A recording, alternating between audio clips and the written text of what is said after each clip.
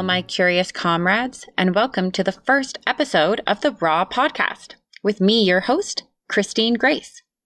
Today, my guest is Ryan Snow. He's an Olympic freestyle ski coach turned transformational recovery coach and a profoundly spiritually connected human. He's created a 12-week intensive recovery program to guide his clients out of addiction and trauma through a path of self-love, accountability, and connection, using holistic practices in order to create a life of intention and empowerment. Listen in on his journey of introspection and experiencing unconditional love as he expresses his own struggles through addiction and trauma. To help realize his wholeness, he incorporated various psychedelic earth medicines, particularly Iboga, to embrace his divinely authentic self and live a life he's proud of. To connect and work with Ryan, you can find all his details written in the show notes, so I don't waste your time rattling off all those handles that we rarely remember anyway. Now, without further ado, meet Ryan Snow. Well then, I guess maybe just to dive in, I'm wondering if you wanted to just walk us through, I guess the starting point. I tend to find that the starting point of someone's healing journey is either something really, really intense happens, or it's like a slow spiral downward into their own version of whatever rock bottom is going to be for them. Right. And I've been trying with different people to try to like not let them reach rock bottom or trying to help them and like show them things. And I've started to just see that there seems to be this kind of either something very catalytic happens in their life, or there's, this spiral down. So I wonder if you could talk us through kind of what happened for you that started that process. Mine was a mixture of both. Cool. It took a long time for me to become a drug addict. You know, I drank a lot. I didn't party yet. But like from 2007 to 2014, a lot of bad things happened and it just wore me down. And I wasn't paying attention. I didn't do any kind of like self-care. And I just started spending more time alone and then like drinking on my own. And then something really crazy happened going into the 2014 Olympics. One of the athletes, we were out on a ski day and she skied into the trees and became a quadriplegic. And then I didn't sleep for, a few weeks. I was like, I really took the burden that it was my fault somehow. I'll never forget when she woke up and I was standing over her and I was trying to hold everything together. And I did the check, like, can you feel your hands and feet? And she said, no. And I was like, holy fuck, like my heart I died a little bit that day. And so then I was like with this team, I was alone all the time. And I just really took the suffering thing and like really saw what I could do with that. And finding out about that you can buy drugs on the internet and then doing that.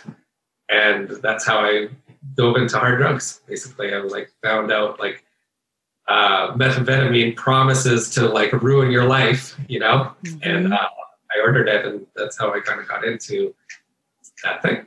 Yeah. So going back to, I've had a personal story where I have taken the brunt of guilt before. A friend and I got into a drunk driving accident. She was the one driving, not me. But I still had this feeling that it was like us in the vehicle and her boyfriend was behind and he ended up dying. So I can resonate with that feeling of guilt. But I wonder if you could kind of help us understand how that felt for you, like having a skier go off into the trees. So many different ways that, like the way that I viewed it and the way that they viewed it were totally different. Right. And the trail was a little hard, but well within what I felt their capability was. I will never know why she skied into the trees. We were skiing slow. I thought that I took the care to say, okay, wait, I'm going to turn around and watch you and give you instruction. And they had followed me and I just heard her go into the trees. I didn't see how it happened. but yeah, so then I was left with, I didn't have any support. Our federation didn't offer anything that really helped me. In fact, when I went to the Olympics, the thing that kind of pushed me over the edge is I brought this other girl to the Olympics and I was like barely struggling. And they had this psychiatrist there that like promised to help. And all he did was like attacked me and tried to get out of me what happened so that they could like come to some resolution. There was no like support. And that action, when that guy like did that part for the federation, I embodied like, holy fuck, I ruined this person's life, you know? And that was the whole story. Then I was like left alone for the entire time. I didn't ever have any kind of help or support or reach out to anybody. My view of like people, like it hasn't been, I haven't had the best relationship with psychiatrists that are like people in that field. So it wasn't an option for me. Every time that I've kind of reached out, it has never worked out of like as support. It was always something like that was malicious. I felt malicious towards me. Like judgmental, like really like they had a view of what happened and their view is right type thing. They like there's like a history of how that help has been portrayed, right? Or like it's been, and now like I'm in the field and I've actually met some really beautiful counselors and I adore. So yeah, it's just interesting how it was like perfect that I had that viewpoint of that time because it offered exactly what I needed to really embody the suffering that I needed to understand of my self-love, you know? And I really needed to feel that thing as my experience here as a human, you know, like I could embody so much like misery or shame but I was like embodying it all before. It was just like, that was something I could really cling on to embody like a lot of guilt and shame. And it was like served up perfectly, you know? So do you feel that you did kind of like attach to it, that you attached to the idea of guilt and shame as being like this new paradigm that you existed in? Well, I think like, because my childhood, it wasn't the best, you know, and there's like trauma there. And so I was living my life like that super functionally, but like I had a lot of self-loathing and guilt and shame in my life. And like, I put off this portrayal of like being happy and smiling all the time. But deep down inside, I like really didn't ever like myself that much. I was always just externally doing the things I needed to do to fit in or like to feel that I was cool or whatever. It wasn't ever a like really self-love situation, you know? And then, yes, when I was in the hospital with that woman, like sitting in the waiting room alone, they flew this doctor in from wherever, Florida.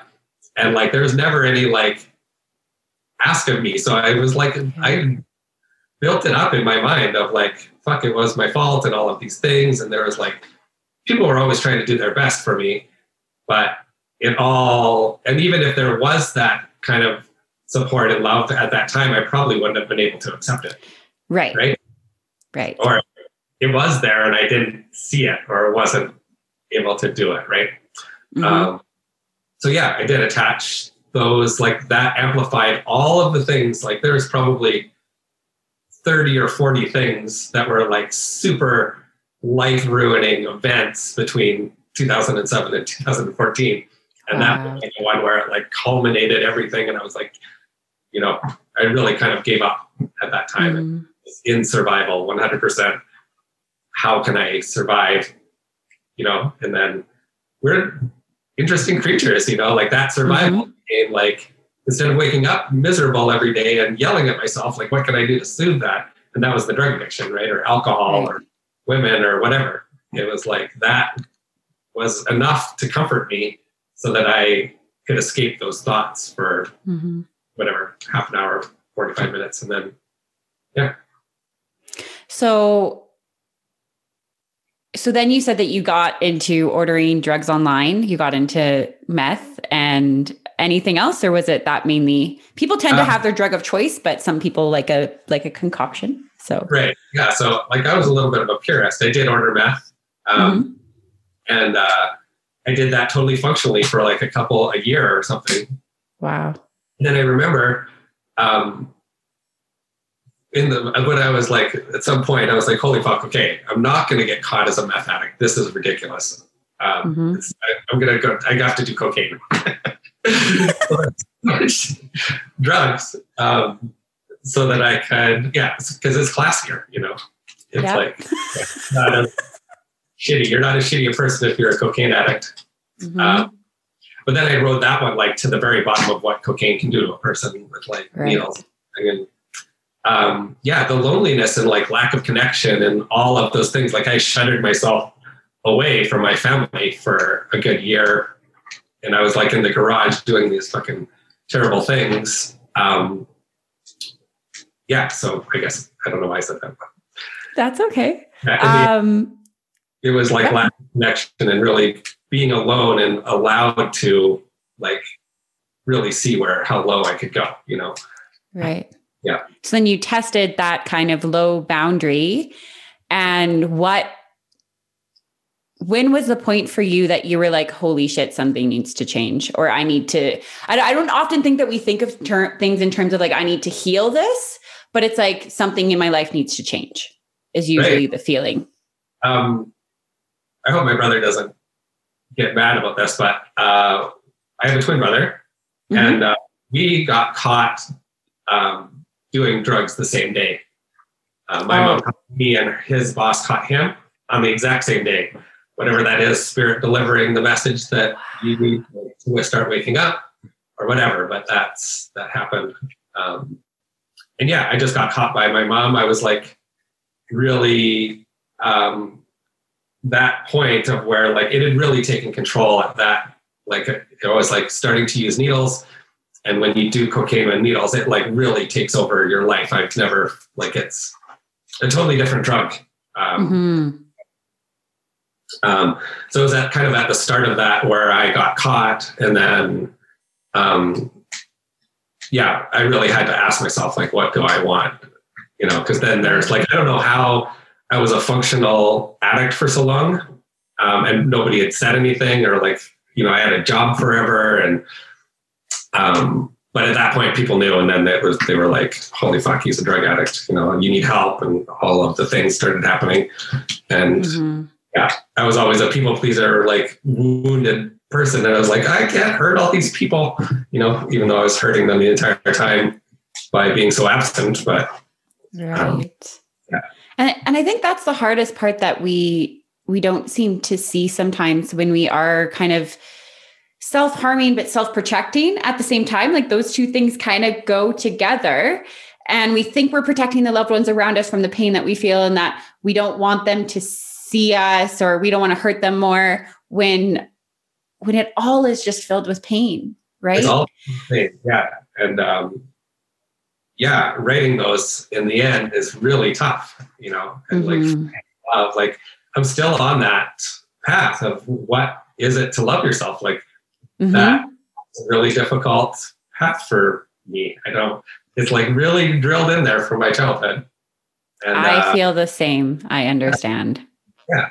So it's also good though, because now I'm actually on that path, and I can see people in their true self, like no matter what you think you've done, and like however you're wounding yourself, seeing you for like a lovable person is like such a blessing, because I've been there. I've seen myself in my lowest points, and it wasn't that I was a bad person. I mean, I was doing, if someone looked at it on paper, they'd be like, holy fuck, this guy's pretty fucked up. But I never felt that way about myself. It was just the shit that I was doing. And then to be able to meet people in that, I think is like the real blessing that I have now. Yeah. So then from there, and it's so hard. I've tried to conceptualize my own healing journey. And it's like this piece comes in and this piece, and all these different like things have to overlay to like help kind of get us to a better, functional, happier place. But I'm wondering if you could kind of talk us through at least some of the main steps, or the kind of key pieces that you would say really helped take you out of that. Well, so when I got caught, people started paying attention. So then I had some sort of connection with people that cared. you know, and it didn't go with like, you know, there's a lot of like ego stuff that you have to get over, like, because people push you to be a better person and you're mad and angry and sad, and like all the things you don't know how to like even separate those emotions at that point. But the connection part is super important. Having someone that loves you, that like wants you to feel better, and that can hold that space for you. That was like really, really important. The part of vulnerability, like of being fucked up and fucking up, and sorry for the swear words, but like seeing yourself as like not a good person and like wanting to do better for yourself and for the people around you. That part was the hardest part for me. Like being vulnerable and seeing the wounds that I've created, seeing how I was actually treating myself, understanding myself as like being able to transform and not just being one thing. You know, you're not just a sum of your parts. You're like a true sum of your parts that can like really be everything, right? And then accountability and paying attention to myself. And like there was practices obviously that helped, like doing yoga. Yoga was great because it's breathing and stretching, but what it helped me with is like understanding that it's okay to be uncomfortable sometimes, and that you can sit in that. Like, you know, when you're just starting out, there's a lot of uncomfortability. You're really not flexible. The breathing and moving and time thing, it's like awkward. Like the whole thing is like, it kind of sucks. There's people in there that are so good at it, and you're self-conscious, you know, but then staring, you know, anyway. So that process was great. And then meditation. I did my rehab at a place called the Chopra Center. And I didn't have any kind of really spiritual background until I went there. And then going there, the place is pretty magical. The people there really like hold you in a place of self-discovery. And you do meditation twice a day. And in that space, like hearing the voice in my head for the first time, instead of like just like, no, you're good, like whatever, muddling it over, and hearing how mean I was to myself, it was crazy. So that's what meditation gave me, is like I could hear that voice for the first time and understand like, okay, this is how I treat myself. No wonder I'm doing these things. I'm like really, really mean to me. And then, and then like learning how that my thoughts are changeable and becoming outside of them a little bit, and then understanding my emotions and not just being reactive to my emotions, and creating that space of where I can actually make a choice in my life. Because like when we're in addiction, we're not actually choosing our life. It's just something that's taken over. It makes you feel better. You're miserable probably at some level. And that thing offers an easier path. It gives you instant rewards. It like soothes you in some way. And you just you're not addressing your needs, that you are a person that needs to be comforted, you know, and that thing comforted you. So realizing those steps and then being able to like put it in and work something for yourself. Like a lot of the things I do is in the morning, I check in and I'm like, how are you doing today? I feel a little off. What is it that I feel a little off about? And then moving that energy around, or like having some structure of like making sure you get meditation in every day, or like something that, so that you're living a life of an intention. You're not just like gliding through it. There's like actually some steps that you're doing for yourself. The Rock actually said something a couple of years ago that I saw on his Instagram, was like, we go to work for 8 hours a day and you spend zero time on yourself. You go home, you cook dinner, you watch TV, you might read a book, but like there's never any time like, okay, right, I'm going to work on you for 25 minutes. And then like really going inside and seeing like, what do I need? You know, like when people would ask me, like, what's your plan at rehab? I'm like, I don't know. I don't know how to do that. Like, you know, and it was really annoying. Like one of the conditions of me coming home was like, I had to have a plan. It's like, I don't know. Like I haven't lived my life ever. And now I'm coming back and trying to do that. And so like some of those questions are like, you're not aware. Like, how are you supposed to answer that question if you're not aware? And nobody's there to help you. And you're just like, you need to do this thing. And you're like, I don't know. Like, yes, I want to be better. But then you go back into your environment and all of the emotions of guilt and shame, like especially around family. And I had a beautiful wife, a wonderful child. And it's just like you went right back into that emotion. Like I wasn't equipped to see that or be in that energy, you know? Mm-hmm. Like that was one of the things that I work on is after people come back from rehab, like you have to live your life. Like rehab's easy. There's no pressure there. It's all, everybody wants you to be good. Food is delicious. You know, you're like in the most supportive environment of all time.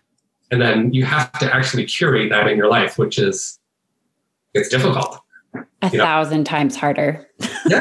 Like the hardest thing you can ever do is change who you are. You know, come to terms with who you were in the present, address all of the needs that you had that weren't being fulfilled, and then move forward in a life that you're proud of. That's like the hardest thing you can ever do in your life, because it's all you. You're the only one that's accountable there. There's not anybody else that's like going to be like, oh, here, you know, be this way. People can offer that to you, but like for you to live that way, I think that's why the self-help world is multi-billion dollars, because you take a course and you do it for 15 minutes and you're like, yeah, that was great. But then it's like, how can you hold yourself accountable to those steps? You know, and it takes, like, we're always learning new things and understanding ourselves in different ways. And I don't know, that's kind of the cool part about being here. All that stuff, right? It's the struggle with integration, basically. That's what I've seen. Like I've done some of the most transformative pieces for me was actually with psychedelic work. I've sat with psilocybin actually was the first thing that gave me the break. I suffered with depression for quite a long time. And psilocybin was the first time, even with antidepressants, psilocybin was the first time that I remember like actually hitting a level of happiness that felt real within my being, not to me, the antidepressants. And I'm happy for, I think I don't ever want to tell somebody not to do an antidepressant if that's what they're feeling called to do, because it can take you up a notch, right? It can kind of help alleviate some of the things. But what I always found was, okay, cool. Now I'm happy, but now I have all of this stuff that is still keeping me unhappy. How do I integrate all of that blah into my life in a way that's going to become really efficient and actually like beneficial to each step that I take forward? So how did you do that? What was your plan? Yeah, well, I ended up doing the psychedelic path too. Okay. After leaving the Tropa Center, I had all these skills, but yeah, like I went back into an environment where I was overwhelmed. It actually felt like a wave of shame came over me, and I like felt it in my body, just like squashed me like a bug. Like it was crazy. And then suffered in that for a little bit. And again, not really knowing how counseling works or like anything like that. I just like suffered and kind of withdrew again. Like I let my body take over in that stress response. I'm obviously a flight person. Like I just shrunk into like nothing, and then just ended up in the reusing and then trying to like scramble and hold on to like some meditation, and like wasn't doing it every day, but it was like a real struggle. And life was a struggle again. Like nothing really got better. I got some great skills, but everything was still pushing on me. I still felt terrible. I was doing a job where I was alone all the time. I was alone. Like I was coaching a team from Brazil. I didn't really know Portuguese. So I'd leave for like these camps for like 30 or 45 days. And it would just be me in my hotel room. And then we would go ski or train or whatever in the day. And then I would come home. Didn't have any friendships. So like all of that stuff it made life really hard. Like I was doing this like tied to this thing that was like super hard to come over, and like being alone with myself without the skills of like actually going inside and like loving that process. It was like the worst thing ever. So anyway, I ended up doing ayahuasca. And it was really great. Like it was cool. I connected to the universe. There was like, I'll never forget like my subconscious going, okay, it's okay to heal. And then like purging for 3 sessions in a row, like outrageous, like stuff came out of like every single hole. Yeah. But it was beautiful in the end. I like understood, like I got to see past the veil and like saw the astral realm, and like there's some really cool stuff that happened. Wow. But again, it didn't like solve any of my problems. It was like a beautiful experience. It connected me to my highest self. There was like some real beauty, but like my way that I could live in my real life, it didn't help me understand any of that stuff. So, but there I found out about this other plant called Iboga. And so a week later I was at an Iboga retreat, and that very first thing, that plant, spirit, whatever it is, it, like that was my intention for the medicine was like, I need to just feel better. Show me what it is. And it was the hardest 24 hours of my life so far. I looked at every single time I screwed somebody over, every single time someone screwed me over, all of the ways I betrayed people, all the ways people betrayed me, all the things, all the ideas I had that were like yelled at me as a kid, like how my veil, like it showed me exactly who this person was, how people viewed me, how I viewed people, and why it was causing so much like shame and like why life was so difficult for me. And so I told you about that, like hearing that voice in my head about how mean it was. That never stopped. Like it was just constant. Every single day when I'd wake up in the morning, be like, oh, fuck, I hate you, or like something like this. And like, so the day after I woke up from Iboga, I'm sitting beside the pool and I was just like at peace and I didn't know what was going on. And I was like, what is this? And the voice was just like quiet. And I'd never experienced that before in my entire life. And I was like, holy shit, I can actually like, there's like a table there and later people started to come out. And I'd never been able to sit around people and like not wonder like, what should I do? Should I make a joke? Is that guy funny? What does he mean by like, like the chatter was incredible. And then sitting with people in peace and like able to like be present and engage in a conversation that was like not like that was actually in presence was amazing.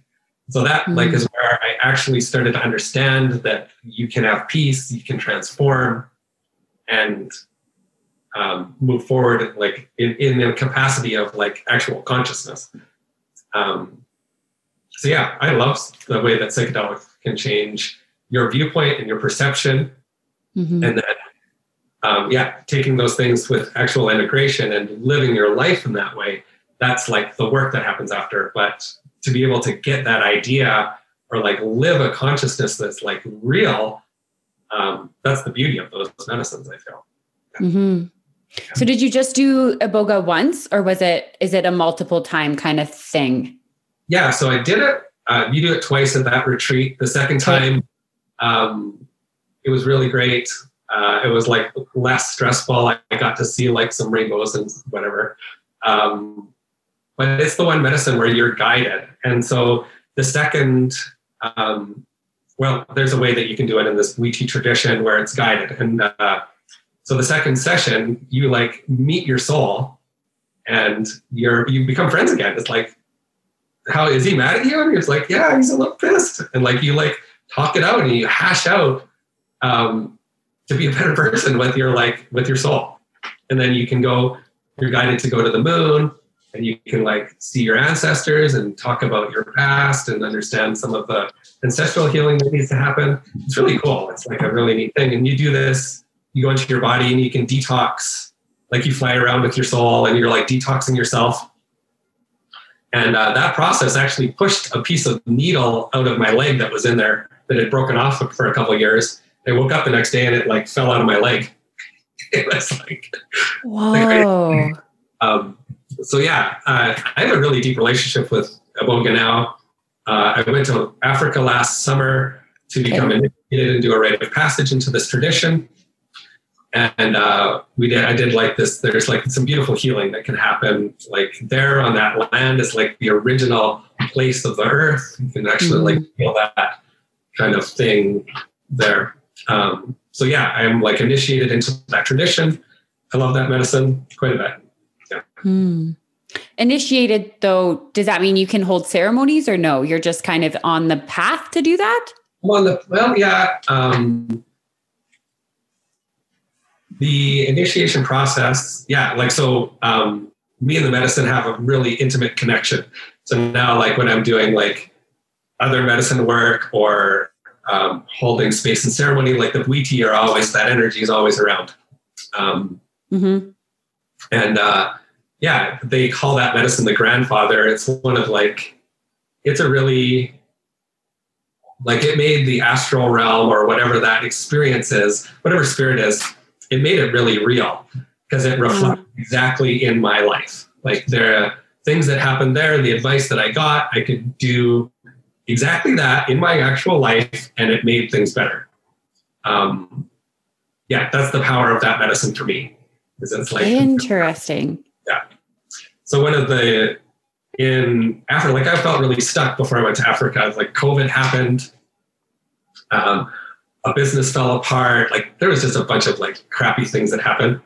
And then I went to Africa, and we're in that initiation, and I did this beautiful healing with my twin soul. So we're guided, and I went and met my brother, and we hashed it out, and we talked about like everything. Like, it was crazy. And flew around, did a 2 talks with him.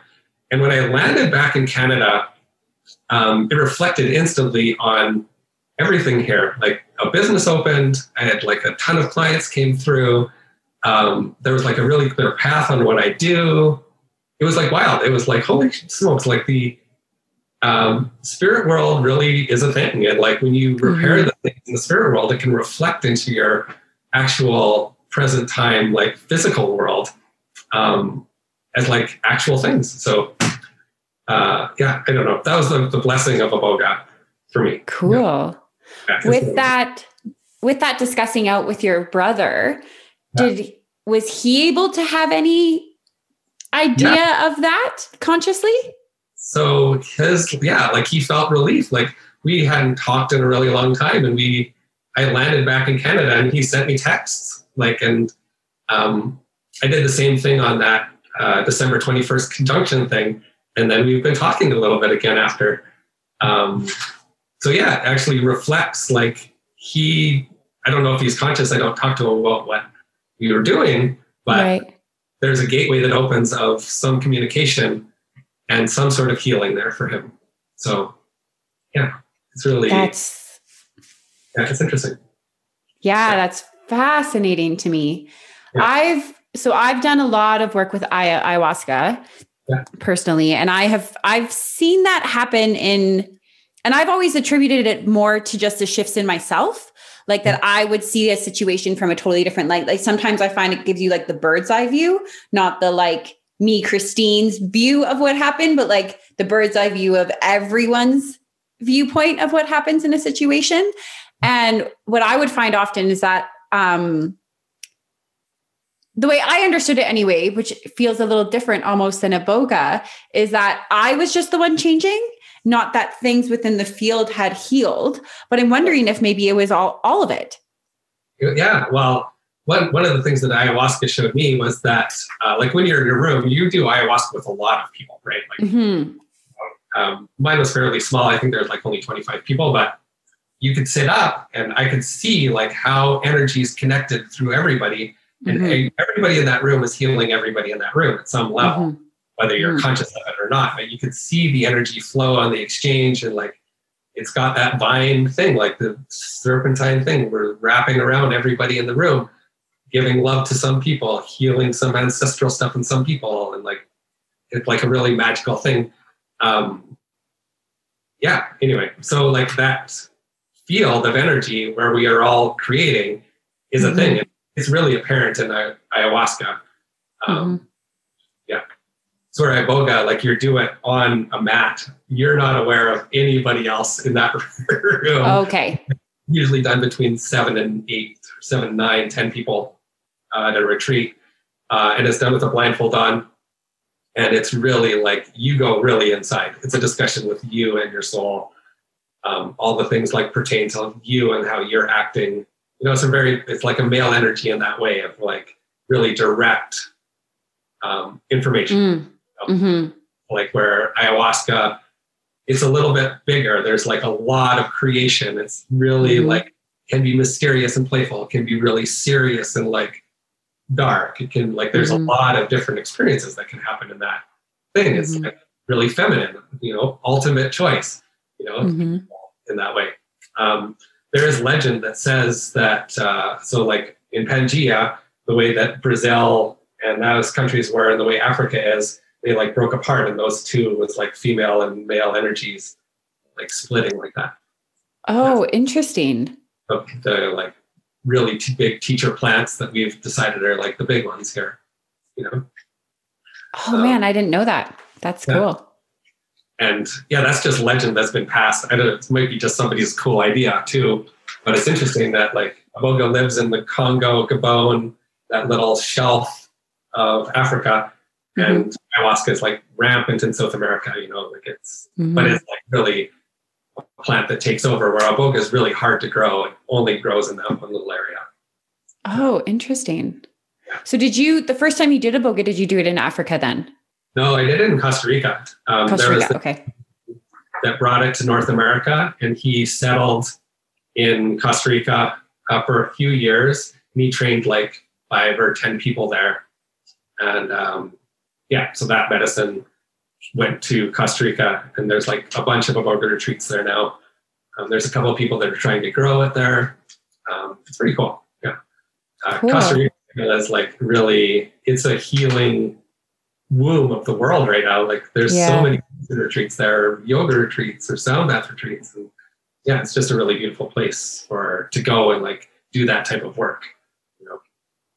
So coming back from Africa then for you, because of the depths that Iboga kind of takes you to, did you feel then you were coming back with a plan of like how to move forward? No, that was a frustration because I went to get that, right? Right. And what I came back with was this beautiful healing with my brother. And so it was totally different than I thought I was going to go. I went there to like really get sure on what I wanted to do and like all of those things that like were the blessings before. But what I got was this beautiful healing spiritually with my brother. And then like, so now I don't have like a part of me that's lost, and it just naturally flowed into my actual world. So like everything, there wasn't any stops. I wasn't stuck anymore. There's like a free flow of energy that can move forward. Yeah. So no, it wasn't planned at all. Yeah. So then how did you find integration? Like with all of these experiences, how did you get to kind of where you are now? So using, like I've been coaching for a long, long time. Yeah. Right. So there's like a process of understanding personal development and understanding that aspect of how coaching works. And then having like a deep relationship with some of these plant medicines, making the spirit world really real for me. And then being to embody like some of these like gifts, like I have never had a shamanic teacher, but like in these medicine journeys now, I'm open to understanding the spiritual gifts that you get. So like really being able to hear those ideas, like the feather, what it actually is to me, how I can use it as a tool that means something for me, not just like what it's supposed to do and other people's things. I'm not just taking something from people that I have no right to take, because but those tools are so powerful, like the drum, when you can drum with somebody and like meet with that frequency and understand like the ancestors that come through that, it's really magical. And so like creating a connection to spirit that was more viable that I could actually understand and embody gave me this like certainty to be able, instead of just like guessing what I'm doing, like really trusting in spirit and holding that faith and like being there. I do energy work on people, and that's changed immensely. Instead of like really just guessing and like holding like Reiki, I'm a Reiki master, and it was great, but I never really connected 100% to that idea of like the lineage. It's all one thing. Then you're also like having to have energy come through a bunch of different people before it gets to you. And like, I didn't quite understand it. So now there's like this energy that comes through that I can actually connect with. that means something to me, and I can feel it, and add intention to it, and like make it really beautiful for people. So like those types of things have really changed since I got back from Africa. And I guess the idea of like stepping into embody whatever a coach, this transformational coaching and healing thing that I want to do is really embodying that as like a partner with spirit. I think that was like the process that made it really fruitful and blessed for me, is like really understanding that, and not just like as an idea of like, yes, you need to have a spiritual component to your life, but like understanding yourself as like, holy shit, we are spirit, and like that coming through and like in physical form, and how it all kind of like works in symmetry together. It's really cool, and like making it real for me, because like as a guy, we're not as intuitive like into that. I don't know if that's really fair to say, but all of the retreats I've gone to that have just been like yoga or meditation, there hasn't been a lot of guys there. It's been pretty female energy centered, and so growing in that and trying to understand that and like bringing that forth has been the real blessing that came from my Africa trip, I think. Cool. Yeah. That's so awesome. And you said that it's, you spoke about intention, and I find sometimes that word gets thrown around a little bit without it really, I just wonder if you could give me your explanation of what that means to you, the idea of intention in your work, or intention with energy, or intention generally. Yeah. So it's just living. You can't not live, and that's a double negative, but live your life without intention. You're going to be experiencing, you're going to be in your life, is whether you pay attention to what you're doing, and then doing it from where a place that you are actually making a choice. So like intention and energy work is like calling in the highest good and the highest grace, and just like really loving the person, whatever they need to go through, and whatever energy needs to be moved in like the most grace for the person, so that's my intention for them, so that like I can add that prayer to the work that I'm doing, and trust that their system of people or energy that they believe in can be influenced with that type of love. And maybe it can take a little bit of that shame away, or raise the vibration a little bit, so they can experience themselves as something different. Intention for me, is just like making a conscious choice of the way that you are, right? So like we live in a world of fear. That's why we're so affected by all the news and all the things, and we're creating more fear. It's just the way that we are, right? And our job is to try and go up that scale of emotion, so that we can get into like some of these like really cool creative parts, right? Of like joy.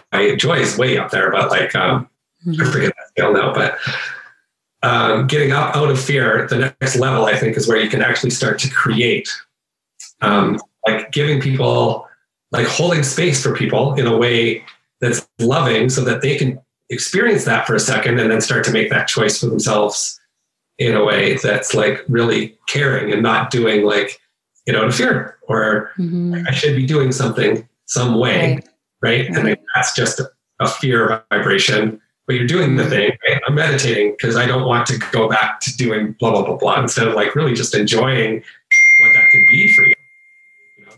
And so like when we're doing these intentional exercises, like being vulnerable and like understanding yourself as probably being fearful or being in shame, and then being able to sit and like understand what that is. Like was the intention of that shame? Well, my mom told me I was a horrible person because I didn't practice my violin or whatever, right? And then like changing the narrative, like, oh, there was love there. They just wanted me to be a better person. Like, however you can change the vibration of that memory, and then that like instantly will help you move up a little bit in your own self-love and your own consciousness. You can experience something like, oh, fuck, there was love. So then understanding like, okay, that's what love looked like for me. And then you can change your whole thing. That kind of went off tangent a little bit, but No, that was good. No, that made a lot of sense. So then I guess that kind of brings us right into what exactly you do. Like so you're a Reiki master, you said, and you do energy work with people, but you also do transformational coaching, correct? Yeah, and a lot of psychedelic integration work. So Okay. what happened mostly was I got, so I did the Iboga thing, right? Mm-hmm. And I found this beautiful like transformation happened. And there's this company called Being True to You in America that they do training for people that want to do psychedelic integration. And they really found their step in doing Ibogaine integration. So people like go into this medicine, a heroin addict, and they come out not a heroin addict. And then how do you live your life after that? And it happens over 7 days. So like after 7 days, you're a totally different person. But then what do? Right? Like you're just, you don't have the cravings for drugs, but like you're still the same person. How can you build your life? Right? So, so that's where that integration work happens, like really understanding your personal truths. Who do you want to be? And how to create that. So like a step, a lot of it, there's some accountability stuff at the very beginning, but it's really like discovering like, what do you enjoy? What are your needs? What do you need from life? How can you have a more connection? How can you treat your relationships as like something more than just getting home and watching television? Or like, how do you like interact with people? Like a lot of the time, that communication piece, or like sitting with somebody and like not trying to just get your point across or do the thing. And like, how do you have like an actual relationship? There's a lot of work around that kind of thing. And these like psychedelic medicines, they offer like a gateway into something new. It's like they're big experiences. And yes, you can't get there after years of meditation or, with like counseling work for, a number of years. But those things offer like a jumpstart where you can actually like really see a huge shift, and then like utilizing all of those gifts that you got and like learning some kindness and compassion towards your old self. So you don't just like feel bad about who you used to be, there's a lot of that. And then, really embodying all of the lessons and the tools that you get out of these things and like utilizing all of the ways that you can be. So I love that part. It's like the most nice thing to see someone transform out of like real self-harm and then like living a life where their families, like they love each other and kids that are engaged with their children and like really giving back in a way that's like different than they could have ever imagined. Yeah. And I found for me and for other people's healing that I've kind of witnessed, like my partner has gone through quite a crazy healing journey with a really bad skin condition. Yeah. And I think one of the hardest parts for anybody is to see themselves as they are in this moment, not as they want to be or not as they know they can be one day, but how to be as they are in this moment. Because I remember for me, there was times that I knew I was depressed, but I wasn't real with how depressed I was. Right. So there's like this illusion that it's like, I'm okay. I'm functional. I'm going to school. It's okay. Everything's fine. And so how are you able to help somebody get to see, and I don't know maybe it's going to just come out really badly, but how to see maybe them exactly as they are, faults and all, and accept that. Yeah. So we just talk about that. Like I'm a pretty open book, some of the horrible I've done and who I was. And I think just being able to talk to somebody and not blame them and like people say some crazy stuff. I'm like, yeah, I know, I get it, man. That must have been really hard to live like that, and like people are usually not used to that. And I also hold the fact that like people don't need to be always being better, you're really allowed to be the way you want to be. And it's okay to feel suffering. Like you can be depressed.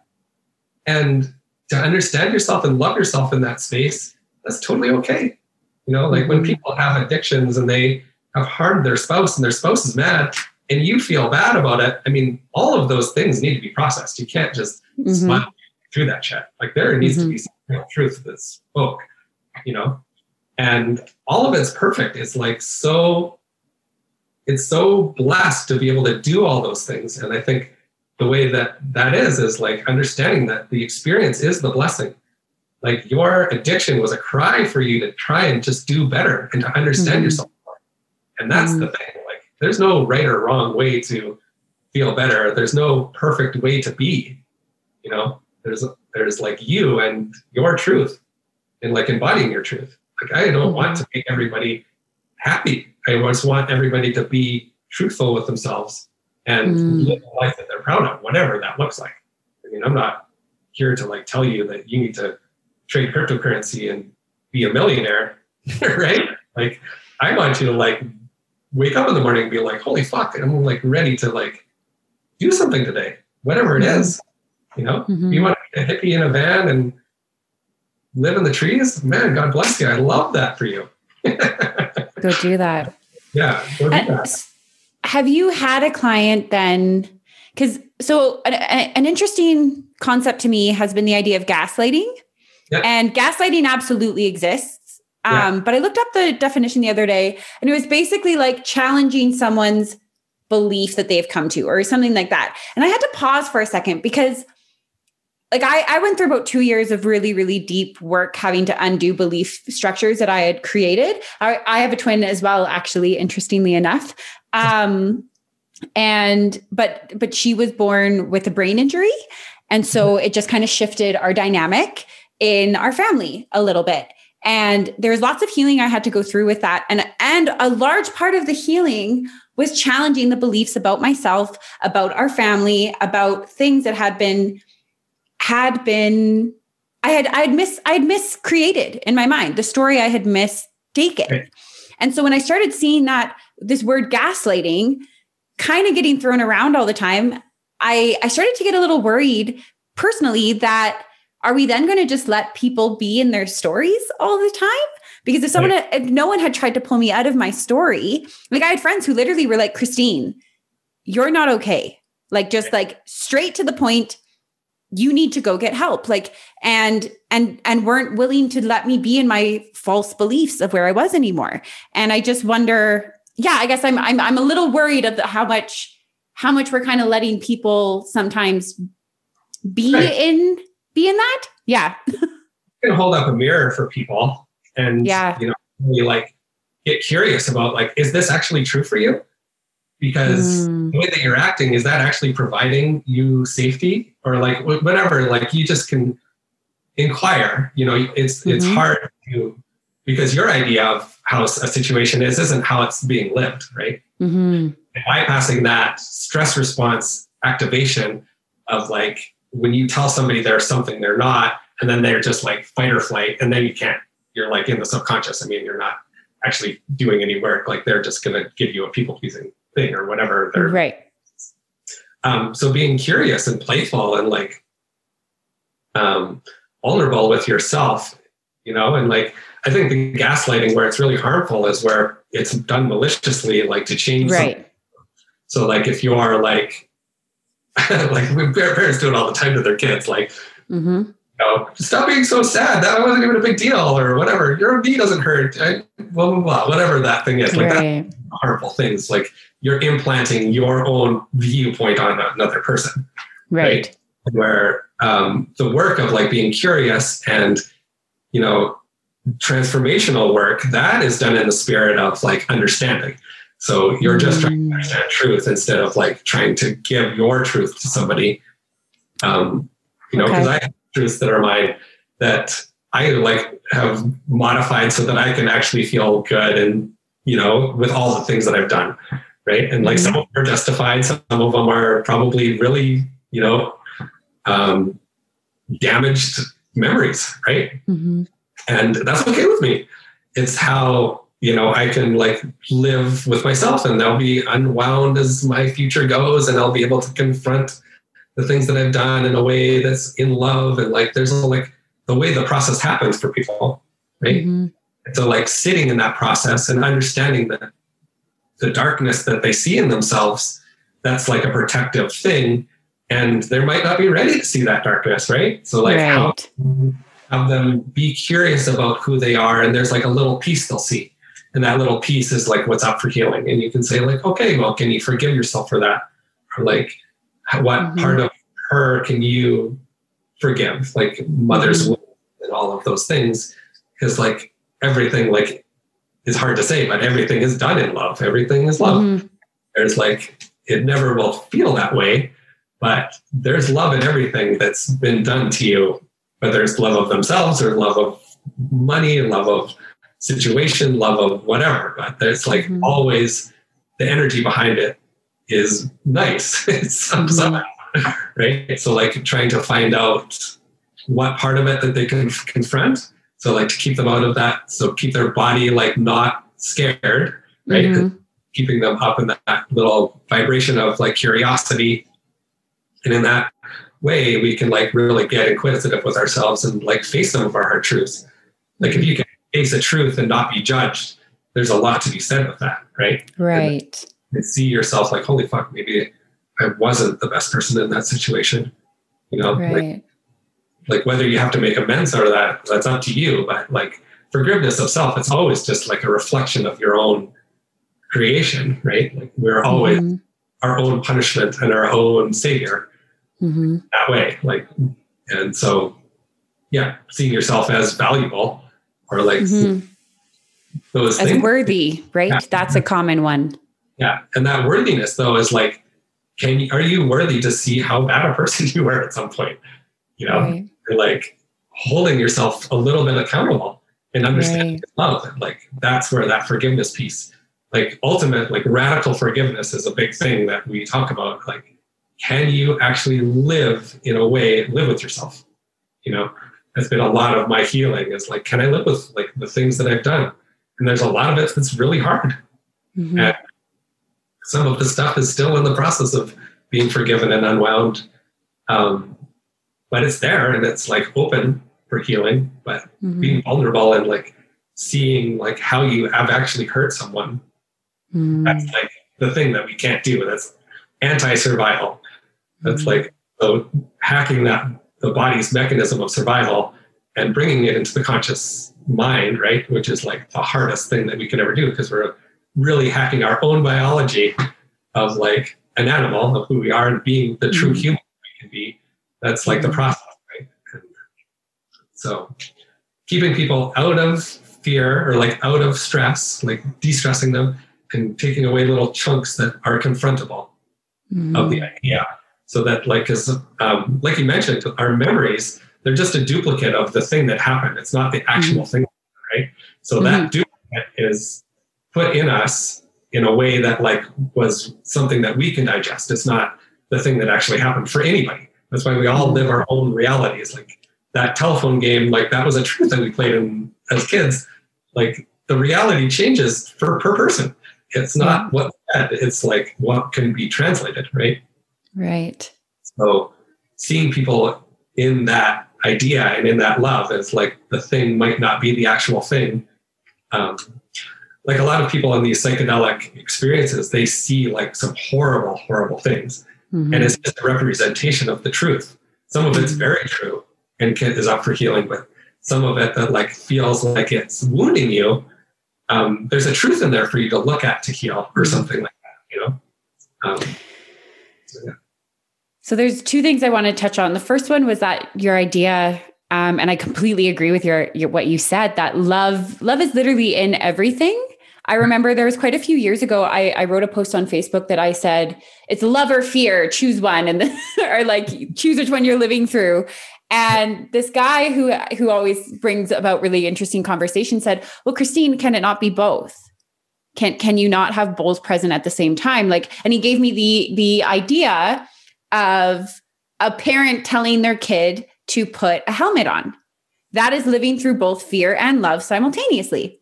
Because you're telling them to put a helmet on because you're scared they're going to hit their head and have a brain injury, and you love them. So you want them to protect that. So it's like all these things simultaneously. But I think sometimes we have an idea, especially as kids, of how we should be loved or what love should look like.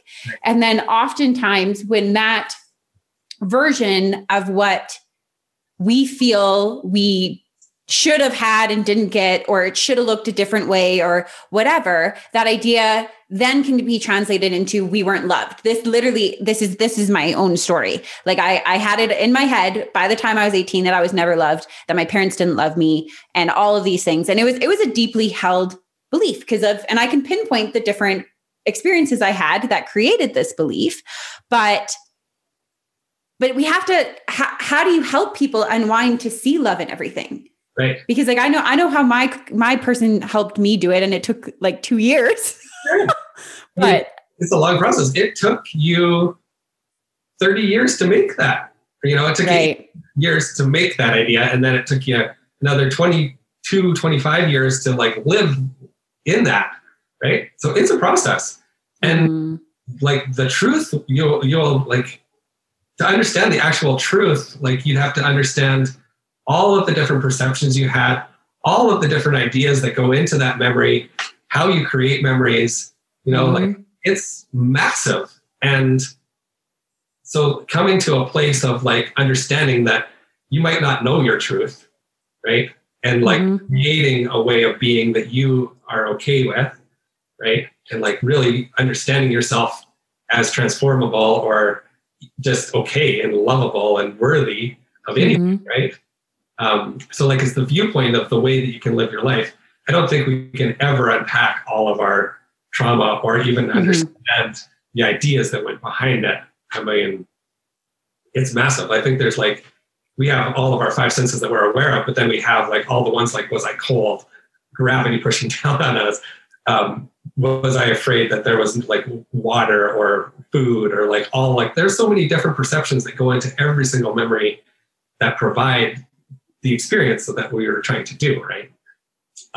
So like just understanding what you want. Like, what do you want? Do you want to live a new life? Do you want to feel better than the life you have? Do you want to understand the truth about your childhood? Does it really matter? Like, what are we doing in this present moment? Who do you want to be?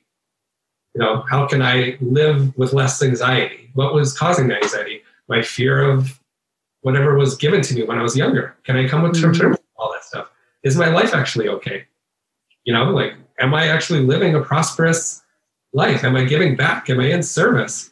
I want to be in service? Do I want to be selfish? Like all of the things. Who do you want to be? Like I always say, be in service because it makes me feel better, but it might not make you feel better. Maybe you do. Maybe being selfish makes you feel good. And who am I to say that that's a bad thing? It's frustrating for me to talk to you, but like I get it, It's, yeah. That idea of selfishness actually is one that I have often struggled with. But there's a level, I've started to think of everything kind of on a spectrum, and it depends on where you want to land on the spectrum or how you want to be in life. And there's a period of time where I kind of myself I thought selfishness was the worst thing someone could ever be. How dare you be selfish? Right. And part of what actually started my own healing journey was realizing I needed to be selfish. I needed to care a bit more about me and my truth and who I was, to actually be able to step into my power, to see that I was worthy, to see that all of the things that we've just said, but it actually stemmed from having to actually be a little bit more selfish. And there's a level there. And I still struggle with the idea of selfishness. Like it still is one that I would probably term a bad trait, though I'm trying to navigate everything encompasses negatives and positive consequences to them. Yeah. But is that something that you found for yourself was a struggle that you had to get through, was like the idea of selfishness? Yeah. Well, it is crazy. Like, cause when you're an addict, you're really selfish, right? But the way, like, I was just trying not to hurt anybody else, or like, I was just trying to cope and get through however I felt. So that idea of selfishness, like, I don't know if you're ever actually aware of that fact, just like from your heart, how are you living? Are you giving the most that you can for people? And but in a way that you're honoring yourself. Like if you can't love your life, that when I was depressed and like really doing, like I was doing things from my point of view for everyone else, but I was really selfish. But like, because my viewpoint, I was wounded. I could never love myself. So because I couldn't love myself, I was trying to do everything for everybody else, but I was just being an asshole. You know, like it's weird. We're weird on our perception of like the way things are. It's really hard. And you can only see through your own vision, right? Right. So that's where like these mirrors of like a coach comes in, and you can actually like get questions. Like someone will say something and like, is that actually how you view how that is? Because this is how it looks like from the outside, right? And like be really honest about like how it is, because like the way someone is and the way that they see things, and it's like their truth that they're trying to live. It's really hard because you're the only one in there, you know. And like externally, when you're say something and it's like combative, but it's just your program, you know, and you're like from here, you're like, you know, I was meant this, but like it wasn't portrayed as that because that your dad treated you that way, and that's how you received love. So the way you give love is harsh, right? But it's like you're giving the thing that you think you're trying to give, right? So like all of those things, it's so complex, and so like that thing of selfishness, I think it's never going to be viewed the same way from you as from somebody else, right? Right. Yeah. So I think really being honest with yourself and like doing self-discovery and then seeing how it's actually reflected in the real world, you know, like, do people view you in some way? Like, and like, do you have awkward relationships? Are relationships hard for you? You know, how does it actually reflect in your actual life? Do you have a hard relationship? Can you have a give and take? Are you always taking? Are you always giving? You know, and it's like, just because you give a lot doesn't mean that you're not selfish, because you're just trying to feed your own ego of like, did I give enough? Well, was it done in love, or was it done because you felt worthless? You know, that's the intention part. Like, are you living an intentional life? Are you living your real truth? Are you actually aware of yourself? You know, like that self-awareness piece, I think, is the most important part of like actually being aware of who you are, how people perceive you, and who you're actually being in your real life. And that's the biggest thing of like how intention is put through, right? Like all the corporate, go ahead. No, go. Like people that like live that race of like trying to be the best, right? Like they're the most selfish people in the world because that is their MO, but we like idolize them, you know, like who doesn't want to be Michael Jordan? But Michael Jordan couldn't be him unless he was the most selfish person in the entire world and took everything for himself. It was just the way it is. Now, of course, he's older and wants to like give back, but like that person has to be that to do the thing. And he was he was amazing, right? And we idolize the things that he did. Does it make him a bad person? No, it makes him one of the greatest people to play basketball ever. And it gave him the resources to do the things that are beautiful now.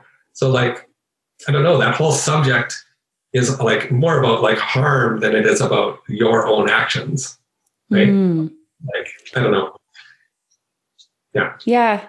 I find that so interesting in what you just touched on there, that like someone like Michael Jordan, who is so idolized, and anyone up there, I'm trying to think of someone else, but I'm not super versed with celebrity, but I watched the Netflix special on Michael Jordan, and I found it really, really fascinating.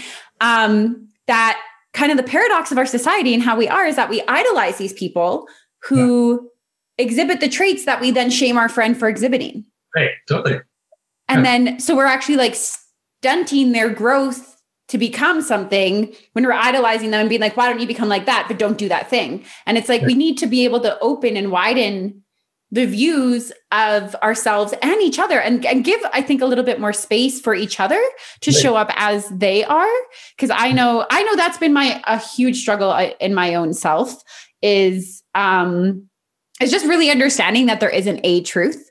I've been this kind of truth-seeking person where I thought that everyone just needs to understand this truth. And this truth is obviously the most real and gives it's going to be the answer for everybody. Right.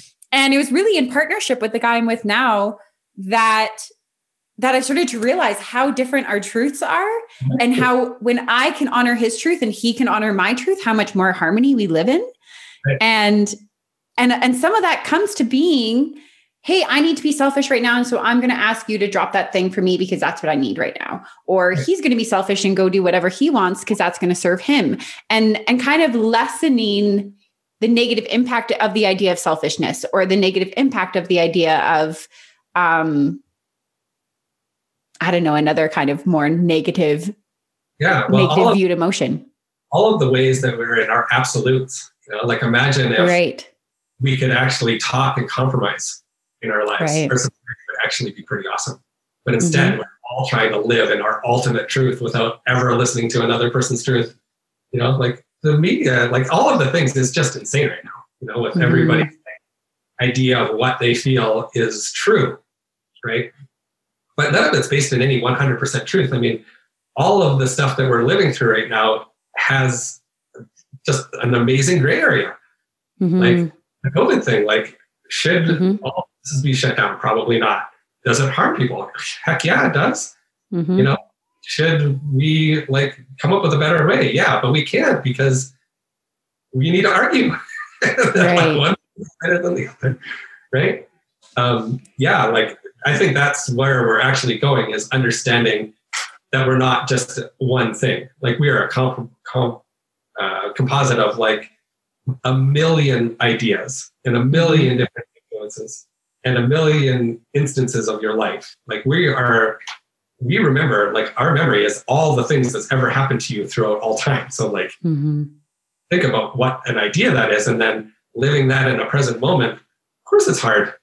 And then when you feel attacked, how can you actually just sit there and be your best self and not want to lash out and make the threat go away and hack our actual system and be present in our life? That's the hardest thing. Like there's people out there that actually are around people that make them feel like abrasiveness or like friction so that they can practice trying to be present. And like, that's just masochistic to me, that like whole thing. But it's so beneficial to be able to sit when someone's attacking you with an idea and like present your side in a way that's like full of love and compassion. And I don't know if anybody's ever gotten to an actual resolution, but it sure is nice to be able to try and present that to the world nowadays. And it's seemingly harder now than it has been to be able to get to those places of compromise. And I think some of it is because life has been kind of isolated. I think true conversation has been limited. And I'm a big believer that conversation is the way to work things out. I think anyone who knows things knows that that's what has to be. It can't, and not written, not texting, I refused to text boyfriends a long time ago when I was upset because it never works out. I engaged in Facebook dialogue a few times this year, and every single time it doesn't work out because, miscommunications happen face to face when I have hand gestures and I have emotions and I have all these other things. And then we think that I'm going to write this out without any emotion, without any view, without any intonation, without anything. And my actual point is going to come across. But that's what our communication styles have gotten kind of broken into, is more fragmented. Like Twitter is like 200 characters or something. I'm not even really on Twitter, but I found that when it first came to be, I remember thinking, oh, this can't be good. We're going to start having 200 character conversations now. Like I just remember thinking, oh, this is going to be the breakdown of actual compromise, of actual understanding. But do you think it'll just kind of, my mom is a person who always says to me, it kind of will swing one way and then swing the other way, and everything just kind of goes on this pendulum. But yeah, I'm sure, I feel like there's a question in there somewhere, but I'm just wondering how you feel about that. I feel that the world is getting a lot better. I feel that people are able to express themselves more. People are like getting this idea about a conversation that goes back and forth in a way that's never happened before. People are voicing their opinions. people are actually like as stubborn as it seems and like as arrogant as most people are, that eventually is going to turn into a conversation because people are just going to shut down the conversation. Like it's not going to, like the argument, the fun of the argument is going to like fizzle, and like the enjoyment of actual compromise is going to come through. I believe the world's a way better place now than it's ever been in its entirety. I believe that like we are on the precipice of this like beautiful place that like all of the people that are doing spiritual work believe. But it's hard not to get caught up in like what sells and the drama of like Facebook and the drama of like all of these conspiracy theories. It's fun. I mean, those stories are amazing. Is it reality? Maybe. Can you change it? Probably not. What can you do to like live? Like, and that's like living out of fear, you know, like all of the ways that we see all of these arguments. Like, what made you mad there? Is it worth me actually saying another point of view? Probably not. So, you know, like what is the truth? Is there a truth? Probably not. You know, like this vaccine thing. Were those vaccines made to help heal this disease? Yes. Is there a possibility that it's done maliciously? Yeah, of course. You know, is there a possibility it's done for healing? Yeah. You know, like, is it potential that both exist simultaneously as well? They do exist 100%. You know, like what is the big deal? You know, like what's the truth that's going to move forward from this? And it's always going to be like, that's like one of the plant medicine teachings. It's always going to be perfect. The experience is going to be different than anybody's experience ever. And that's going to add more value because it's got something different for spirit to experience. And we get to create it. So like, what are we creating? That's like the big thing. Like, what are you creating in your world? Right. Do you want to get involved in this COVID conversation and like get angry? Sure. That's like perfect for you. Then you can actually see some of the parts of yourself that you probably don't like that much. You know? Like, feel it. Do you want to just be a happy person and let things flow and do that? Then that's good too. Are you spiritual bypassing? Maybe a little bit. Are you ready to see the real wounds in people? I don't know. Yeah, sure. Am I ready for that now? Not really. It's a Thursday. I'd rather do that on the weekends. You know? It's just so complicated and it's so blessed, you know, like that's like the true essence of being here. It's like understanding that all things are possible. All things have good and bad. And what are you going to do? How do you want to live your life? What is the way that you're going to do the things for yourself moving forward? You know? Right. Yeah. And if everyone just started to ask themselves that question and got really, really honest with themselves, that's what I think is the way forward personally. That someone asked me once if I could just snap my fingers and like everyone did something, what would it be? And it would be that they looked inward. They looked at themselves, stop searching for the changes that need to exist out, which there are. And there's absolutely abundant changes that need to happen out there. But I personally think the work needs to start in here. And that's my own view. Well, we create our reality. Like even to the fact that like if you, like I actually noticed I was on Facebook, like, and when we were in isolation, I did the 14 days a couple times and I got into like reading Facebook and it like made me angry. I was then creating a reality of anger. Or like when I was in my drug addiction, I saw police officers everywhere. Because that was like my thing. I was like afraid of like blah, blah, blah. I was creating that.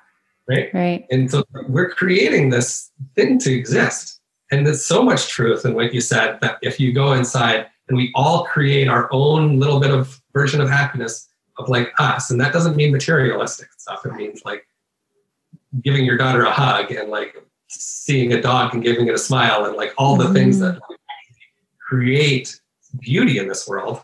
And we start to do that just a little more. All of the things that are shitty, they just can't even exist because they, you know, like at the beginning of the year, there's that war that was going to start in the Middle East of Iran or something like that. And they like, it just couldn't take hold. There wasn't enough anger in the world for it to like do its thing, right? Like, so and it fizzled. Like, that's where I felt like we were like really, like in March, I was like, no, our world's doing great. We can't start these things anymore. It's like, it's not taking hold, you know? And I think that that's where we are now. Like in this like real thing, they shut everybody down. Like they're trying to create this harmony and like faction. and whatever that is for spirit. But like, if it takes hold or not, can we like create ourselves out of it? Can we make the choice to like pay attention to ourselves and move forward in a way that's like really loving or compassionate, or even just a little bit more compassionate towards the other? You know, it's I didn't know that about. Sorry, what were you saying? I think that we're just living in a really beautiful time. Yeah. I appreciate that view so much. I'm not going to lie. I'm someone who I have a tendency to get a bit caught up in the negative. So I actually didn't even know that about Iran, because I have to stay off of news media. I have to stay out of it because I just seem to internalize it really quickly, and staying out of it is maybe one day I'll be able to manage it more within myself, that I can be more informed. But anytime I try to stay informed in what's going on, it's like a self-care thing for me that I've learned. I just need to actually live more my life and kind of more secluded, but connected. But that is something I always find interesting, is that idea of connection. In, I think Johann Hari is the one who really put that forth, about the opposite of addiction is more connection. It's not anything else. And I'm wondering if we're going to have this interesting thing, because the internet has connected us far beyond anything has ever connected us globally. Right. But I also feel like there's certain disconnects. But one thing I have seen with the internet is pockets of people that felt isolated can find their pocket of human and feel connection. So I wonder if, even though we're still trying to navigate social media, trying to navigate these new mediums of connection, if in the end they're going to be one of the best saviors for us. Yeah, well, 100%. I mean, if the internet was not run by 3 or 4 companies, it would be amazing. But we can see our worst selves there, and it's manipulated because it sells, right? It's not exactly beautiful, but it offers all of these other beautiful things. Like, you can get any information you ever want on any subject. You can even buy drugs and become a drug addict there, right? Like, it's absolutely 100% possible for all things to exist. And is there beauty in us understanding our worst parts of ourselves? Yes. That's how we can bring them to light and choose to make them different or not. Right? Like, if you go down a rabbit hole of like hate, it at least shows you that that's in you. Right. And like, if you have never been aware of it and you're just living your life hating people just because that's you, and you're never shown it, you're never actually faced with like, holy shit, I'm on these pages and these are the groups I belong to. Oh my God, maybe I should look. Right? Was that a top behavior? Is it like an actual truth for me? What do I want out of that? Right? All so different, and we're all so valuable. I think that is what the internet offers, is like, you can actually, you're a unique person and your experience is totally valuable, and to connect to the parts of the things that you want to connect with. I don't think we've been able to make that choice yet. And that's what's coming, is like, we're actually going to be able to like be conscious of the choices that we're making, and conscious of the energy that we're exchanging with the people we're exchanging it with, instead of just existing in this thing and Google tells you what to believe, and your viewpoint, whatever makes you feel best. That's like how you've been living your life, which also had its blessing. But then you get to actually see, like, do I want Google to tell me what I should believe? Should I use another search engine that doesn't correlate data to profit? Right. And it doesn't track every single search that I've done, whatever it is, it becomes a conscious choice. And then that's the beginning of change. You're like becoming conscious of anything you're doing, and that's where it all starts. And like, everybody makes a little bit of a difference, slowly. Well, and that concept of change, I think, is something I was thinking about this the other day, actually, and how exceptionally progressive kind of pushes have started to be. Kind of in the political out there landscape, just this really kind of push for progressiveness. And in many ways, I think it's amazing. Sometimes I think it's a little bit over pushy and kind of a disrespect for how change actually happens. Right. And one day I just kind of thought the other day, like, all these people who are pushing so much change, I wonder how much change they've ever actually been able to make in their life, because they would understand when you try to make a change, how hard, even just for me to choose, like, man, I want to create a new habit. Let's say it takes so much work to create one new habit in a 24-hour period of time for a single individual. And it's like, if we started to have respect for how much work goes involved to changing even the smallest part of ourselves, we might actually be able to give more respect to the little changes that have taken place very quickly in just my own lifetime. Right. Well, and those progressive things, like some of the liberal agendas, they are beautiful on paper. But like on paper.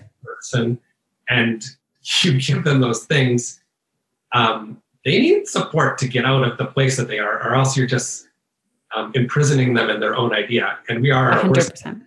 In our worst vibrations. You can be the worst person. And if you're supported in that, and that makes you feel safe and like allows you just to be in that stress response thing, and that is your idea, then you're going to do that, no matter how harmful it is. Right? So like, I look at like Los Angeles, where people like they've let people live on the streets and in these 10 cities, and they don't have social programs or like education or like any of the things. That idea is like beautiful. Or like the idea of safe supply or like harm reduction, drug addiction. It's like a big passion of mine. It's like the actual things that's going to help people get out of that, like to feel safe enough to make change, right? Like I believe that that's one of the big things, is we need to help people feel safe enough in their own body that they can choose to make the change or not. You know, but in addiction, you're in stress response. You can't make a conscious choice. It's like the thing.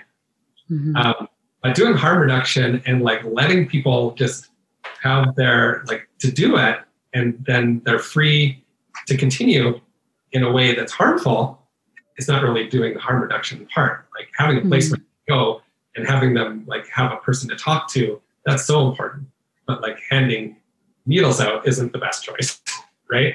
Or like safe supply is so important, but like how do you help regulate that for people in a way that's like sustainable, and not just if that is actually, if their drug addiction is hurting them and they aren't being functional, how can you help do that safe supply, but in a way that they're tapering and reaching out for change, you know, like creating that opportunity for change for people. Like the most oppressed people, their ability to even see that they are worthy of something is different, and holding them as safe and doing like that part, but not offering them the optimism of change or like bettering their life. I mean, you're just really more oppressive because you're just keeping them in their safe place. Even though they might not OD, they're still not like being productive for themselves. You know, I'm not saying everybody needs to be a CEO, but like interacting with their life in a way that's beautiful. You know, like so many of them are so creative, you know, but like offering them poetry and like making that somehow valuable, or a painting and making that valuable, and like offering that part of their service as like an exchange for the harm reduction things, or whatever, however it looks. There's gifts that those people have that can exchange for the thing. Anyway, that got way off topic. But yeah. No. That was a beautiful topic, because I think I think that's right on topic, because I've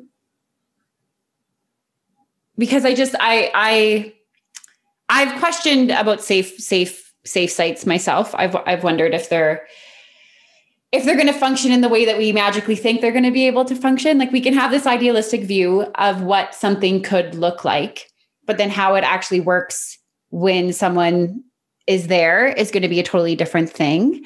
But what one thing I did think of is at least in a safe injection site, let's say, where someone can actually watch them kind of inject, there is a minute amount of shame that is taken away, because now they're not in an alley doing it by themselves. There's actually like, this is accepted. This part of me is accepted. I can do this. And even though I don't accept this in myself and I don't like this in myself, because most people who do drugs, as far as I know, myself, when I was an addict, I did not like the addiction part of it, right? There's aspects of it that we don't, that I don't think anyone is going to sit there and be like, yes, I love this about myself.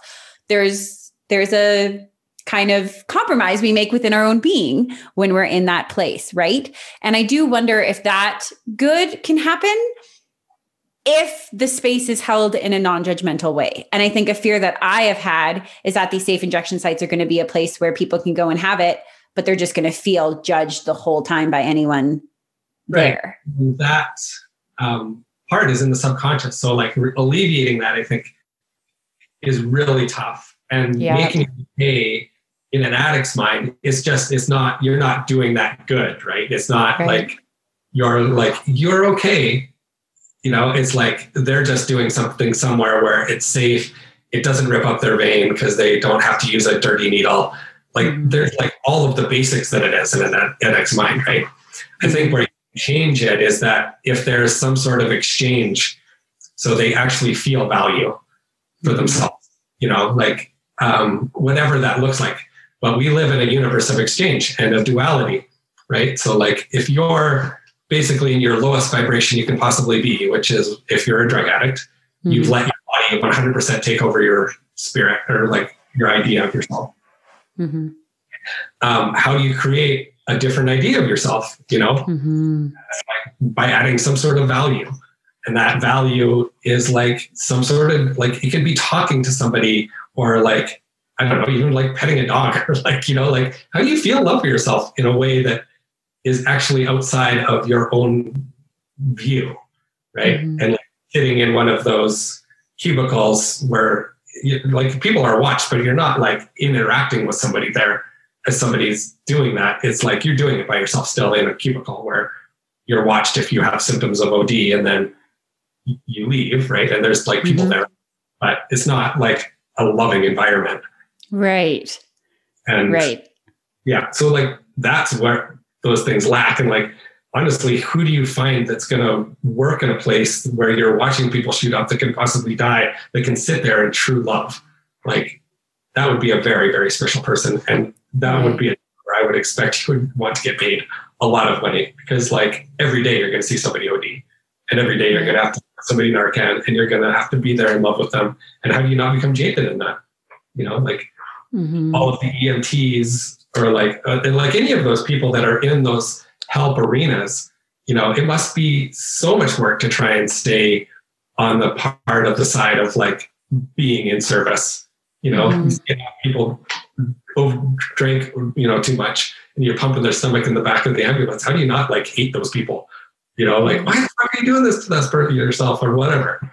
It's like those types of people are like really blessed that can hold that space in love and maybe create in pure love and like really create maybe more programs that help those people that are in service sustain that idea. Like that might be some way forward because the people that are like really in their lowest place, it can't be expected of the burden of things to go to them. They're already burdened with all of their own shit, right? So expecting them to like curate their own self-love by being in a harm reduction place is a big stretch, right? Well, it's like that idea. And I've had some kind of discussions with people about it that you need to love yourself first before you love someone else. And it's just a false idea because we learn love through the relationship with others. We like, I had some terrible relationships, but what I learned through those relationships was a mirror of how I was loving myself or not loving myself.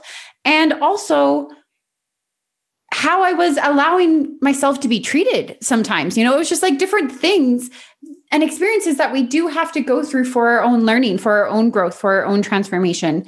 That I think sometimes these quick one-shot lines, I'm a person who I almost hate memes. I hate one-shot lines. I just find they generally don't ever have the full picture. And if someone's just like, oh, okay, I just need to love myself more. Cool. That's a great concept. How are you going to learn to do that? Right. Well, how are you like those one-line things, there's always a lot of truth. But like identifying with that truth, like the truth, like we're all one thing. Like, how do you identify with that? You're you, but like, I mean, so through some of these psychedelic experiences, you can get the idea, but like to live from that truth that all things are good. Like, I mean, it's like the hardest, like identifying, meaning something for yourself. Yeah, I totally get that. And that depth of awareness, that's why, like, I feel people that have an addiction and really view the worst parts of themselves and choose to change that and love that, like, that's a more whole person than somebody that just lived their life and everything, like they just pretended it was all good, obviously had wounds, but like never delved into like anything that would harm themselves or like whatever. That's never would like, feel pain. Yeah. And, there's like blessings in that too. And that might be a life that you needed because you've done so many other lives of shit or whatever your level of spiritual awareness is. But that whole, like understanding yourself as whole and understanding all the parts of yourself is like the real blessing of like the free will thing of earth. Like being a human being offers you the ability to experience all things. And we are capable of horrible things. We are capable of beautiful things. But to understand it, you need to understand it. You can't understand real joy unless you understand how bad it can be. Right. Like, there's like some truth in that. Right. But being medium the entire time, that's also good. Like list and being a monk and like going to a temple and doing the ashram thing and like loving everything from that point of view, that's really also beautiful. So like all experiences are good. I think the more depth, the more you've suffered. Like right. that whole thing of like how we choose our experience here and choose our parents, that's like a vibration you go into where you get the opportunity to choose or like to experience that, like the bad things, and it's like something spirit wants. You want to become whole. Yeah. You want to have to choose the darkness or the good, and actually be a choice that you make, right? Like your consciousness. And I think that's for some of us who are a little bit more maybe spiritually in tune. It's a common thing that we say, like, oh, we choose our life and we choose the lessons that we need to learn to evolve and grow as a spirit. And I have an innate understanding of what that means for me from all of the work I've done. But I often wonder, how do we help somebody who's maybe just starting this journey to understand that concept? Well, for me, I it's just a truth that's mine. But like, right. I only understand spirit as like a gatherer of information. So your soul is just gathering information. So you're going around doing different experiences. You can't not exist. You're infinite. So it's just something to do. And you're trying to figure out what you are, because you're all things. So all things being like, you're all things, right? And you're trying to figure it all out. So when you come and you see like you're away, right? And you want to understand more. And like when you think of like, if you're all things and you can't be hurt, and you're like, oh yeah, I could go, this guy could tell me I'm a piece of shit and I could murder somebody and not feel bad. And like, oh yeah, man, that sounds like an adventure. But then you get here and you get in the vibration and it like, you get that information and you're good, you're like, holy shit. And then that's that karmic cycle. You only punish yourself. Like, I need to make amends. Like that was kind of what happened here, I think, is that we did a bunch of things that were bad for like lower vibration and they were sticky, like raising yourself up out of that as a being is hard. That's where this transformational thing comes in, where all these like, ancient knowledge, like that was instructions of like how to do bad things and then get yourself back to being a bright spirit again. But that gathering of information of lifetimes, like I think that's what we do. So when you like, I don't know, when I almost OD'd, I like saw the part of like where we pass on. Okay, this goes back to like, we can like really go back to the whole thing. So in that Big Bang Theory thing that happened, right? So like everything exploded. And it's everything from like one particle of consciousness to godlike particles of consciousness, right? And like formed galaxies and like whatever, right? So let's pretend you're like a smaller one. And you're just gathering stuff, and you end up on as part of a planet. And the planet like starts to grow and like you're water. You're part of water, and like water eats away at some land, and you're like, the idea comes like, oh, I can create change on something. And then you evolve into something that can grow, and you become a plant. And like a plant is like, oh, I can talk to all these things. I need nutrients. And like you learn more about the ideas of what life is. And then you blossom and you're like, oh shit, I can move. And then you like create into something else. And then you're like, become a amoeba or whatever that can split. And then you split and you become blah, blah, blah, blah. So then we like imagine all of the information that you hold to become a human. It's like an amazing amount. We've done so much growth, but we're still just trying to figure out what we are.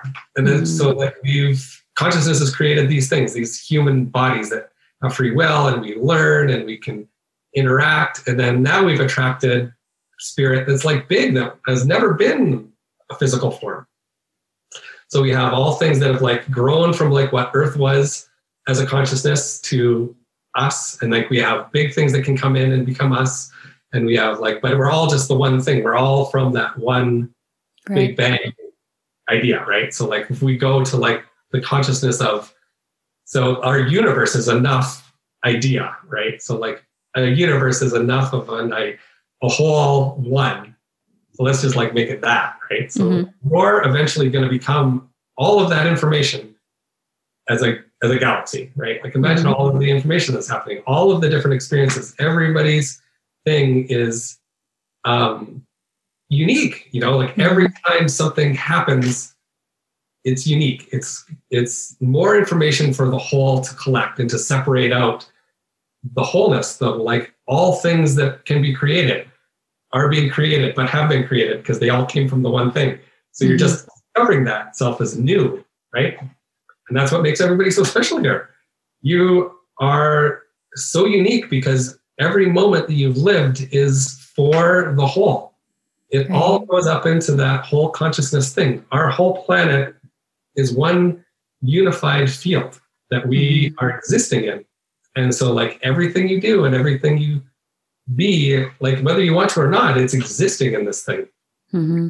And so like that idea just like helps you become more responsible because you're kind of responsible for your own way of being. And it's valuable. It's so valuable to everybody, whether you want it to be or not. You're existing. And it's like your experiences are being created in whether you want it to be in your brain or if you want it to be in your soul or you want it to be in spirit, it's all being created. You're existing in it.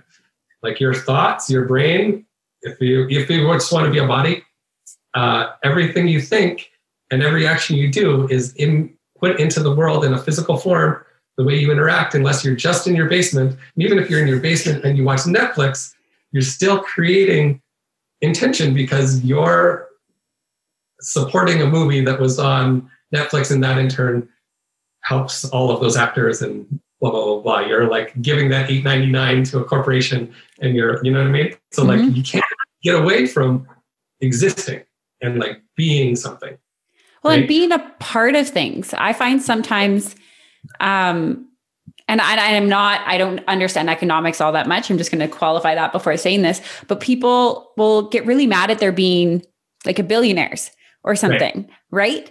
Well, billionaires become billionaires because people buy from them generally. And are there other things at play? Absolutely. I don't want to get into like the complications of that because there's lots of other reasons, but generally like Amazon created a product that became hugely popular and distributes things all across the world in a very, very streamlined way, to be frank.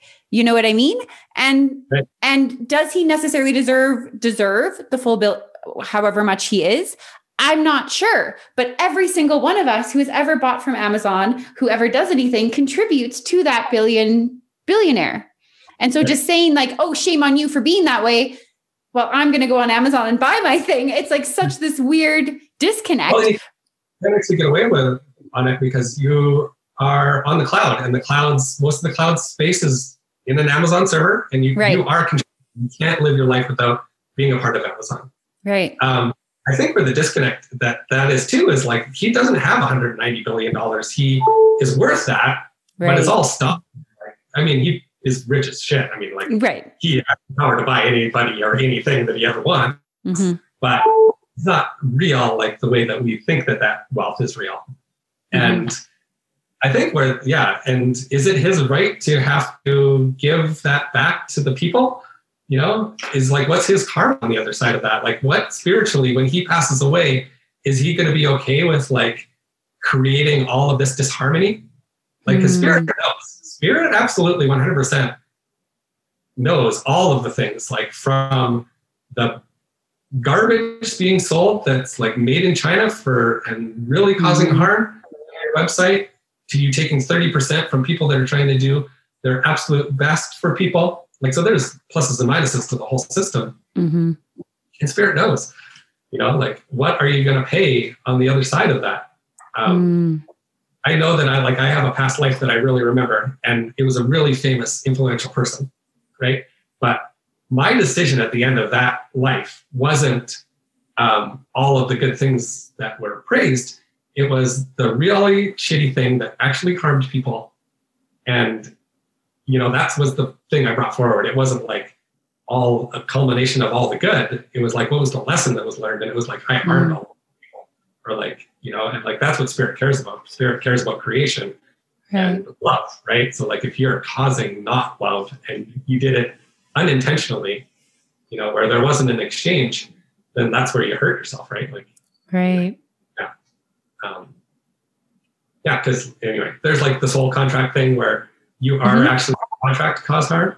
And I don't think that has the same karmic damage as like unintentionally like living life without intention and then doing harm. And then you're like left out as spirit, like, oh shit, I did all that stuff. And then you are your own punisher. You like feel you need to fix whatever that was. You know what I mean?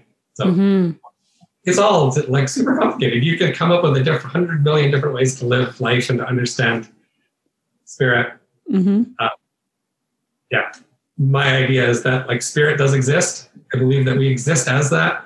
And there's no one right way. It's like how you're doing it in your actual life, and like how does it matter and impact other people? Are you doing your best? Are you like actually not causing harm? Like some of the people that live the most virtuous life are causing the most harm, because they don't give people their fair due, or like are oppressing them by like creating jobs that actually don't cause any kind of freedom. They're just a slave job that you have to go to and you're barely making ends meet. Like, are you actually benefiting people? Not really. Are you like, is a banker, like a banker CEO, are you living a life of karma? You're living a blessed life for sure. You have a ton of money. Like the guy that, I don't know if you remember, like in 2008, like all of those loans that were like, and they created these mortgages that were like 200% interest and shit, like that guy on paper, like lived, blessed. He had a huge house and car. He probably did yoga and meditated and justified it all sorts of ways, but that's a lot of harm. So like, what does that mean spiritually? Are you going to like, how can you justify that? Was that your job to come here and to do that for people so they could experience whatever that was, that got really off. That's okay. That's okay. Like how it impacts our lives here is what matters. Like how you're doing here is the big thing. So like, I mean, I come to terms with that a lot in my work because like I don't really like charging people. It's hard for me to like take money for being in service, but I need to as part of my thing. And it's good because it's also, we live in like, we assign value to money. So like if you're giving your stuff away and you're not giving it to the absolute poorest people, there's no value to it. Right. It doesn't matter.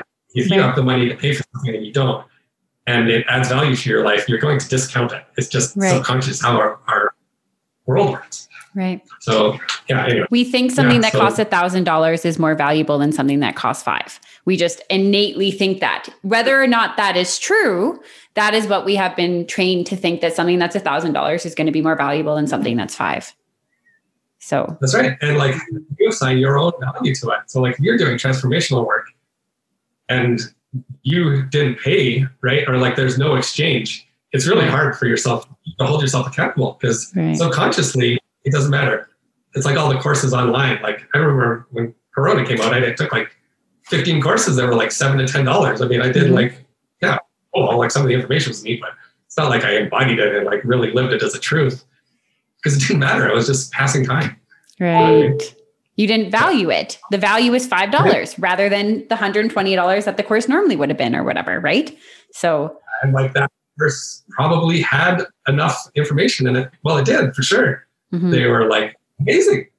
Mm-hmm. And, yeah, if I went back and assigned the value to the course, then it would be like beautiful. But since it was, I was just like bored at home, stuck there, like the viewpoint wasn't worth like, really like what do I want out of my life? Mm-hmm. I want to understand the subject. It was just like, I need to pass time. I'm stuck inside for 14 days. Right? Yeah.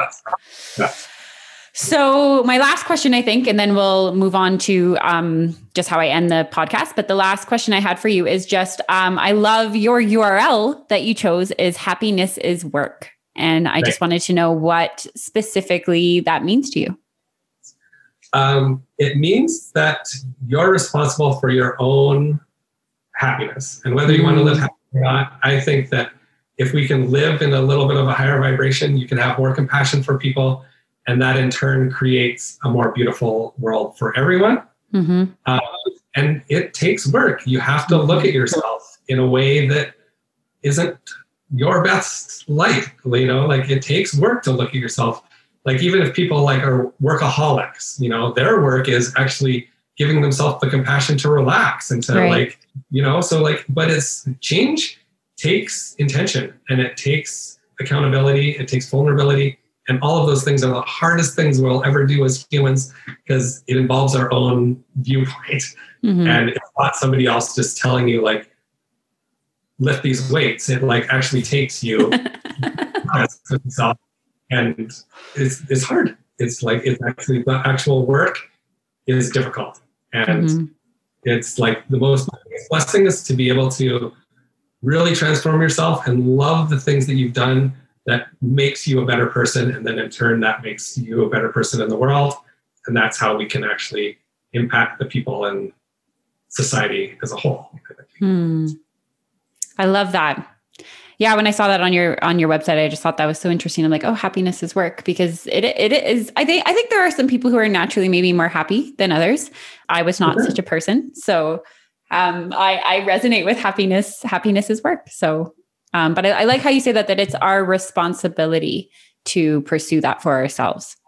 Right. Yeah. And that's the real like thing is like, that's when it matters to you, because you exchanged your own life force to discover what happiness means for you. There's 100% people that are out there and just are happy. And like, I've met a few of them and I love it. I mean, it's so good because they're pure. You're like, they're like just happiness and love. And you're like, fuck, I just love that in you. But that wasn't my experience. No, mine either. Experience something totally different and experiencing more and more every single day. So I love it. So I do a rapid 5 questions just to end off, because I think it's for fun. So I'm just going to go through them. Boom, boom, boom. And our place is called the Center for Wholeness and Wellbeing.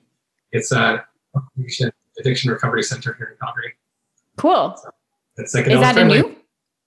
It's since November of last year. Okay. And so we're working hard to give those services back to people here in Calgary.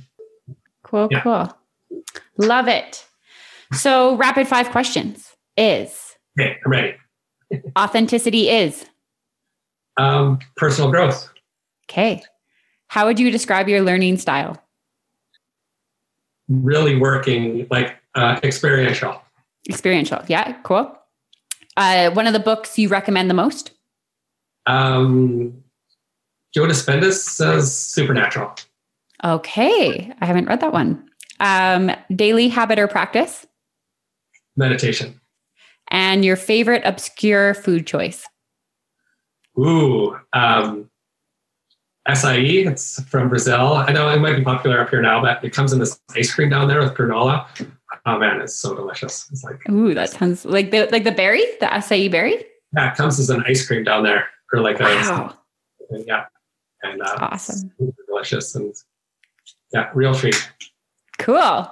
Cool. Maybe I'll have to try that sometime. I definitely want to get to Brazil at some point. So thank you, Ryan, so much for coming on the podcast. This is awesome. And I appreciate your time. And anything else you want to end with personally? No, that was really fun. I appreciated a real conversation with people. So it was really perfect. Good. Perfect. Thanks so much for tuning into the Raw podcast as part of the Radically Authentic Wholeness Project. We deeply appreciate you and would love to hear how you're enjoying the show. Please subscribe to us on Apple Podcasts, leave us an honest review, and share us with your friends and family. By doing this, you contribute to our mission of supporting individuals' pursuit of integrated wholeness and authentic self-expression. Are you interested in joining our community of curious comrades? Please check out our Patreon at patreon.com/therawproject. Through the various tiers that outline our diverse offerings, you can explore your desired relationship with the project and our growing community. If you simply want to contribute without subscribing to the community, we appreciate your kind donations directly through our website, rawproject.org. We are not backed by any outside organization, and our productions are purposefully raw and curated organically to create a listening experience that traverses my unending curiosity and insatiable desire to understand this divine experience we're all co-creating. I'm Christine Grace, and I wish you all a radtastic day ahead.